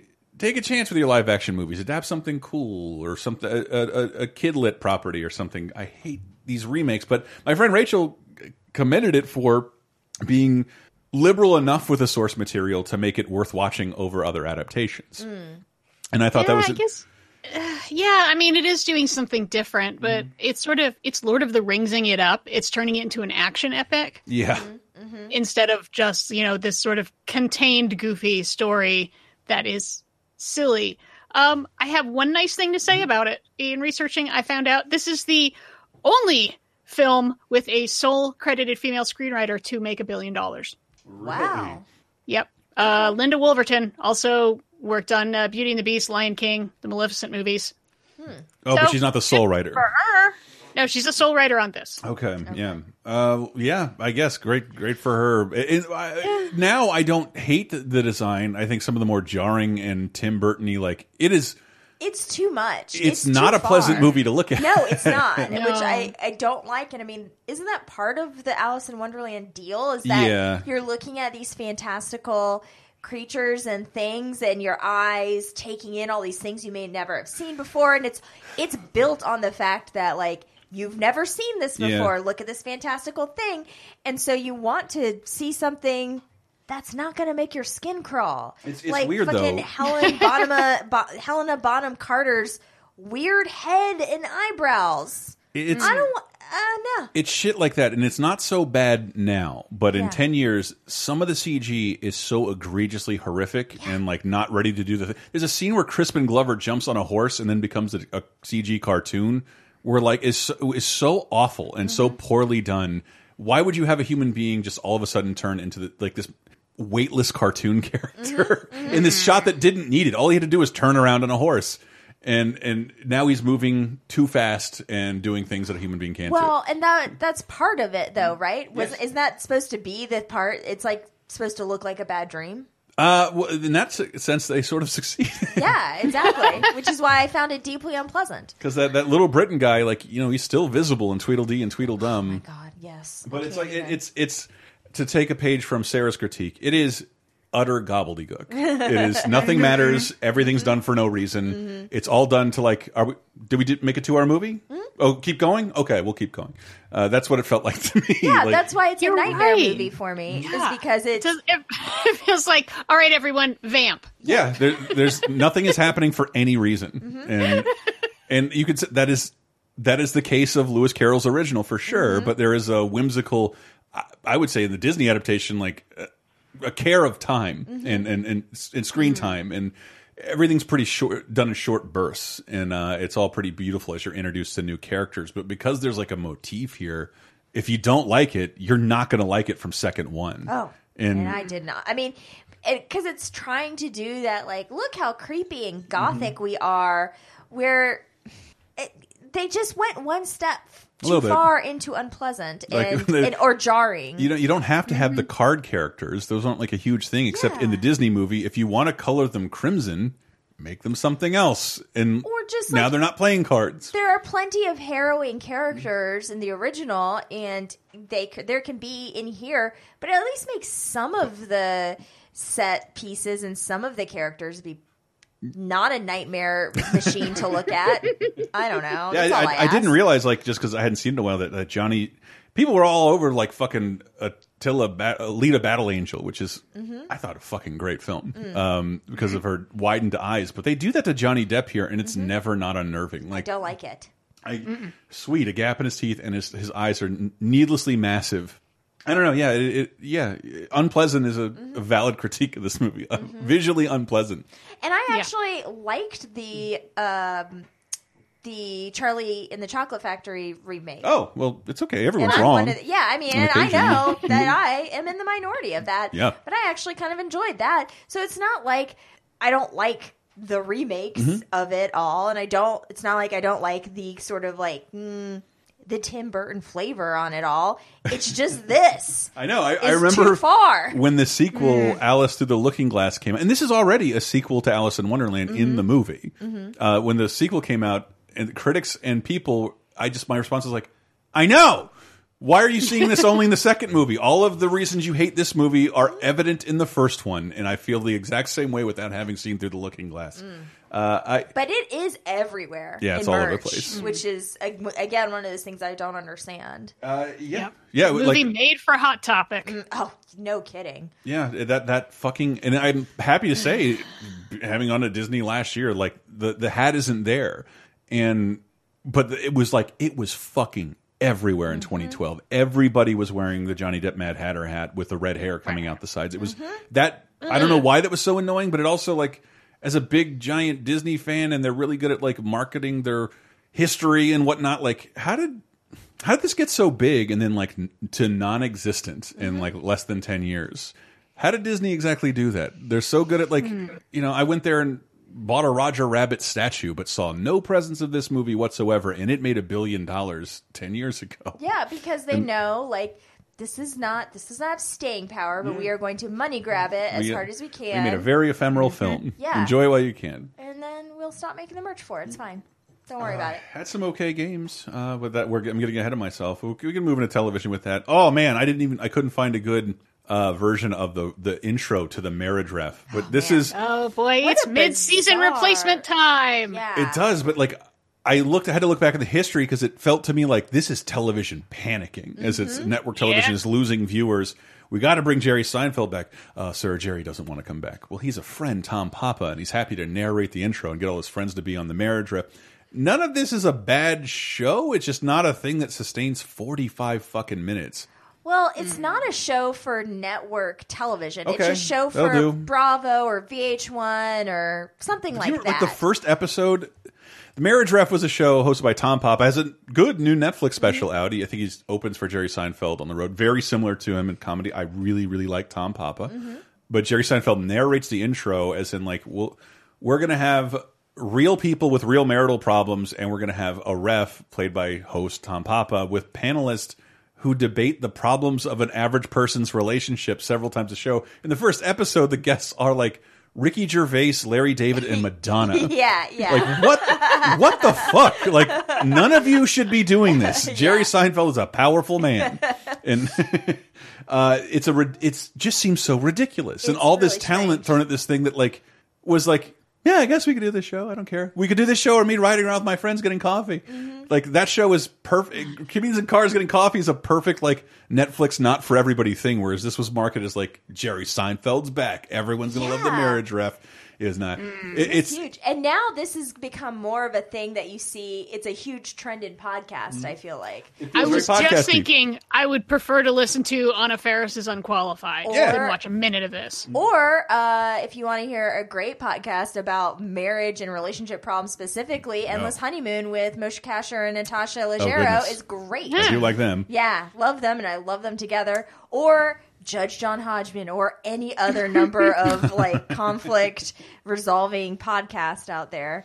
But this just had all the markers for this is going to make me feel awkward. Yeah, and this is not going to last very long. I don't like this. But it has a lavish animated intro that you can only see in the first episode that is all Jerry. Very, very much not Tom Papa and not evident of what the show would be.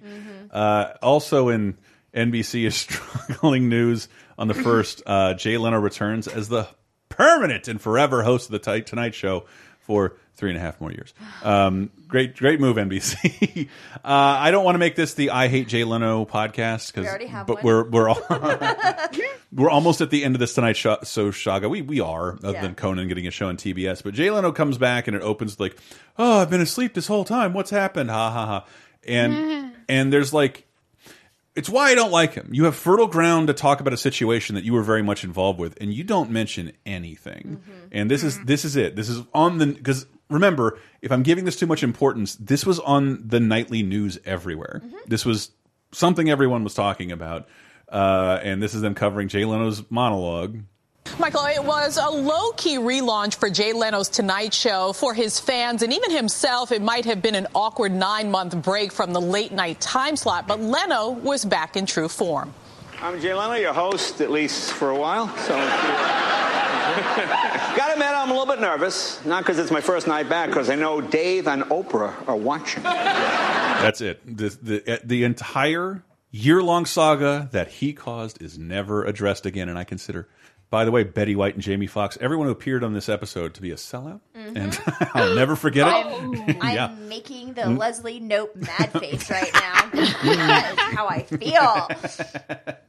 But Jay Leno's back, and everyone's happy, right, kids? He's the Michael Bloomberg of talk show hosts. And on the second, Parenthood debuts, a show I would not be able to recognize if you showed me anything from it. I've never seen a second. I watched a lot of Parenthood, and it's a great show, cast. and it's got a million people in it. Bonnie Bedelia and Craig T. Nelson and Peter Krause and Lauren Graham and Go Mae Away Whitman, Bait and Dak Shepard. And yes, and Dak Shepard and a million other really great people. And yeah, it's just a really good, homey family drama. I think it's by Jason Katims, who I think also did Friday Night Lights, I want to say. And so it's got a lot of those flavors in it. They said that was the inspiration for bringing this back to... This is the second Parenthood television adaptation. That's right. You know what's so crazy is we get to talk about the first Parenthood later this year for 1990. That's weird. We're going to have dueling Parenthoods. Well, The reason why I think I may like the show more than the movie, because it's like Parenthood, and the show is like nowadays a very irritating look at the life of having a family through the eyes of these incredibly wealthy and fortunate boomers. Yeah. Just my kid's not liking school very much. Oh, it's so that's so bad for you, Steve Martin. Like, none of this is really an issue, whereas the show gets a chance to delve into everyone's issues, which I can see it being better, and probably call it something else and pretend you just stole it from Parenthood and save money. But Ron Howard produced both, so it didn't matter. Yeah. He's making money, laughing all the way to the bank. But it went for like 5 seasons. It went for a while.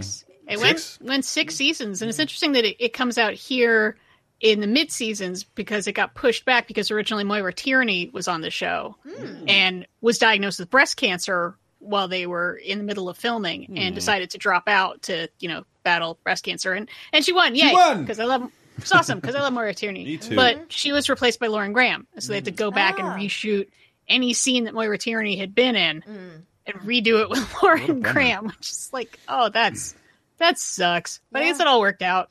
I love seeing these TV drama people just pop up again and again, like Lauren Graham and Peter Krause and Moira Tierney and Craig T. Nelson. They just keep coming back for different stuff, and I mean, they're just our good journeyman actors. It sort of flies in the face of all the logic you were told with me growing up. If you're on a successful television show, you'll never be in another one because no one can see you as anything different. And now that's totally not the case. Oh, the Fonz just won an Emmy for Barry. Dude, Peter Krause has the best career. Yeah. And he's married to Lauren Graham, so he fucking win-win-win. Sports night guy? 6 feet under guy? 6 feet under guy? 911 guy? Truman's best friend in the Truman Show. Also on the third. That's not him. Anyway.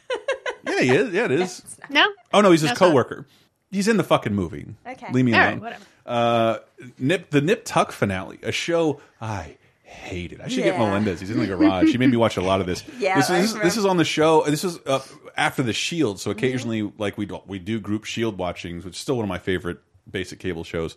And this would come on afterwards. Eventually, this became one of the highest rated basic cable shows of all time in the coveted demos of like 18 to 49. I don't get it necessarily. I guess it's really, really pulpy and like soap opera-y. Super soapy. And what I thought from Ryan Murphy, it's pulpy. I know, but I didn't know who he was yet. No one did. This is like his big breakout. He did Popular before that, but that only went like 2 seasons on WB. And Glee. Was Glee on Glee's later. Glee starts later. Oh, right. Yes, you're right. It starts in 2009. Yep. Yeah. But Nip Tuck started in 2003. That's right. We're Yeah, but talking this is about I finale don't want to call it. I'm not saying this is a negative, but like trash television. Yeah. Well. Yes. I'm not saying, but just like exploitative on every single level. Not because it's bad, but because it like goes places that are really implausible, but also like they deal with a fucking. They're plastic surgeons who deal with a rapist serial killer for 3 seasons. For 3 seasons, it is out there. It is almost comic booky. Yeah. And that guy who played Troy. What I can't remember any of this shit. I erased it all from my brain. I know who but that guy was everywhere after, and then I have never seen him since. He played Doctor Doom in the Fantastic Four, and I've never seen him again. But Nip Tuck, it was huge for a hot second. It was. I watched a lot of it until it got too crazy for me. And I tried to look at the last episode. Nobody died, but they moved on. They set up. They split up the business. Also on the third. Some of you normies might not have been watching that because you're watching network television, so you could see Law and Order SVU, where guest star Kathy Griffin appears as a lesbian activist. Holding up the head of the president? No, it's too soon for that. Too soon for that. Didn't see that episode. Also on, I forgot the channel, but this has been on so many different channels. I think NBC and TLC. No, it's gone. No. Who do you think you are? Kind of one of the most blatant pieces of product placement I've ever seen, because it's very specifically sponsored by Ancestry.com. And they bring on celebrities and basically give them, like, I would guess, like a 6-figure Ancestry treatment to advertise this product. Yeah, I can't imagine a more boring show, honestly. Like, you'd think so, 11 but seasons. I watched this and I watched Finding Your Roots on PBS, That's what I'm thinking and they about end up being crazy pants. Because you dig long enough, you end up with some sort of crazy story about, like, this black ancestor moved to Oregon back when it was literally legally whites only, and like fought for this, and you're like, holy shit. That Ben Affleck tried to get an episode pulled because it revealed his family was part Nazi or some shit. Well, he had owned slaves. His family had owned That's what it was. slaves, so they wanted to get that covered up. And then, like, Finding Your Roots had an episode with George R. R. Martin and why am I blanking on his name from Brooklyn Nine-Nine? Andy Samberg. Why? Andy Samberg, thank you. And it's like, what the hell do these have in common? And you find out, like, well, one of them thought he was all Italian, and it turns out he's a quarter Jewish. And the other one thought he's all Jewish, and he's a quarter Italian. And you're like, oh, everyone's grandparents are sleeping around. Yeah. That's George pretty much R. R. what I Martin. learned from these shows. It turns out George R. R. Martin, your great-grandmother, was a procrastinator. Yes, it all comes together. In the first episode of Who Do You Think You Are, Sarah Jessica Parker's 10th great-grandma is revealed to be a witch, as declared by the Salem witch trials. Which makes sense for Hocus Pocus. Oh, see? Oh, my God. Oh, she's got the cred. Okay. But yeah. I mean, that's the thing, is just, like, there's so many answers. I mean, you get so many ancestors. By the time you get to, like, third great grandparents, we're talking about like 100 people. Yeah. One of them's going to have some kind of crazy story. Right. Okay. Somewhere you will find something that's weird. And just moving into the video games of 2010, there's a lot to talk about. So again, patreon.com/lasertime, talking about with my gaming dudes. It is the first ever PAX East in Boston, which is my favorite trade show. I don't mind telling you. Shout out to Teddy Rossi. Dante's Inferno comes out. I have so much to say about that adaptation of that book into a video game. Mega Man 10, a game I wanted so bad and didn't like that much. Battlefield Bad Company 2, the last Bad Company series is out. And Supreme Commander 2, MLB The Show, MLB 2K10 is out. Sonic Classic Collection, SpongeBob's Boating Base, and got to give a shout out to Rayman. Rayman 2 out for iOS. We have Rayman 2 in multiple decades being released.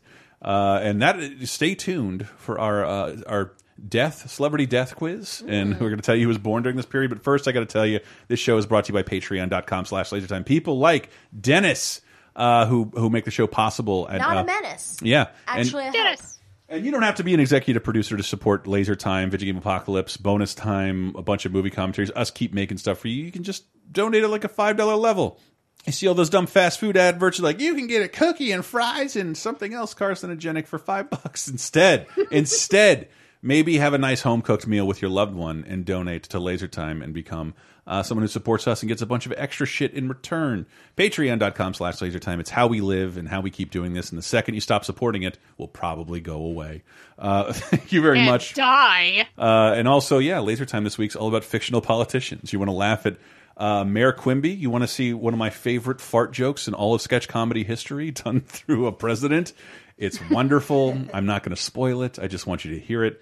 It's great. The Video Game Apocalypse this week is about anime creators who designed video game characters. Pretty neat. I'm out. No, Diane, come back in. Come back in. And Diane, where can people find you? They can find me on Twitter at ListenANerd, LeCineNerd, or follow the show at 302010 Podcast, 302010 Podcast. And wow, I teased the whole death segment. And who died this week? Nobody. I couldn't find it anymore. Yay! 2 weeks in a row. No famous deaths. Nobody. And just while I have Diana here, I just want to say it's interesting. I didn't want to see Kirk Douglas on the cover of grocery store magazines like this, but it is nice to see Kirk Douglas on the cover of magazines following the passing of one of our last pieces of memorabilia from old school Hollywood. Hollywood's golden age. Good dude. Here he didn't give Michael Douglas any money. Left it all to charity. I thought that was cute. I thought that was Douglas cute. doesn't fucking need it. And that's what he said. He's like, I don't need this shit. My dad believed in. I almost remember what he said. He's like, he set a standard and he lived by it, and he did that up until his death. And I didn't need it, and other people did, and money went to charity. Awesome. Good on you. So it's time for the birthday quiz. Oh, birthday is a doodly doo, a ding dong doodly doodly ding dong doo. Here's a birthday quiz I have been wanting to do for 5 years. No. Since this show started, I have been wanting to do someone born February 29th.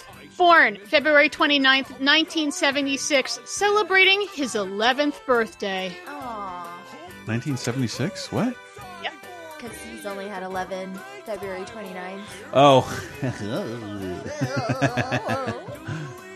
He was born Jeffrey Atkins in Hollis, Queens, New York. Started his rap career with a group called Cash Money Click, but the group was dropped from their label because another member went to prison. Juvenile?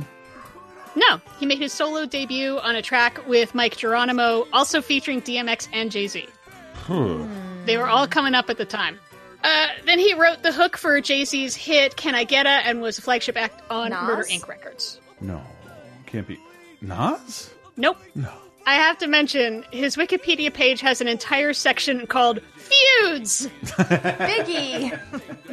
No, but he feuded with Lil Mo, Foxy Brown, DMX, Corrupt, and especially 50 Cent. Especially 50 Cent. You know, I feel like this should be the way I get it, but this is an embarrassing way to come out as white. It's very embarrassing. But We've only talked about one of his albums, but it's a big one, his big debut in 99, Veni Vedi Vici. I remember talking about this. His next one will be called Rule 326. Lil Wayne.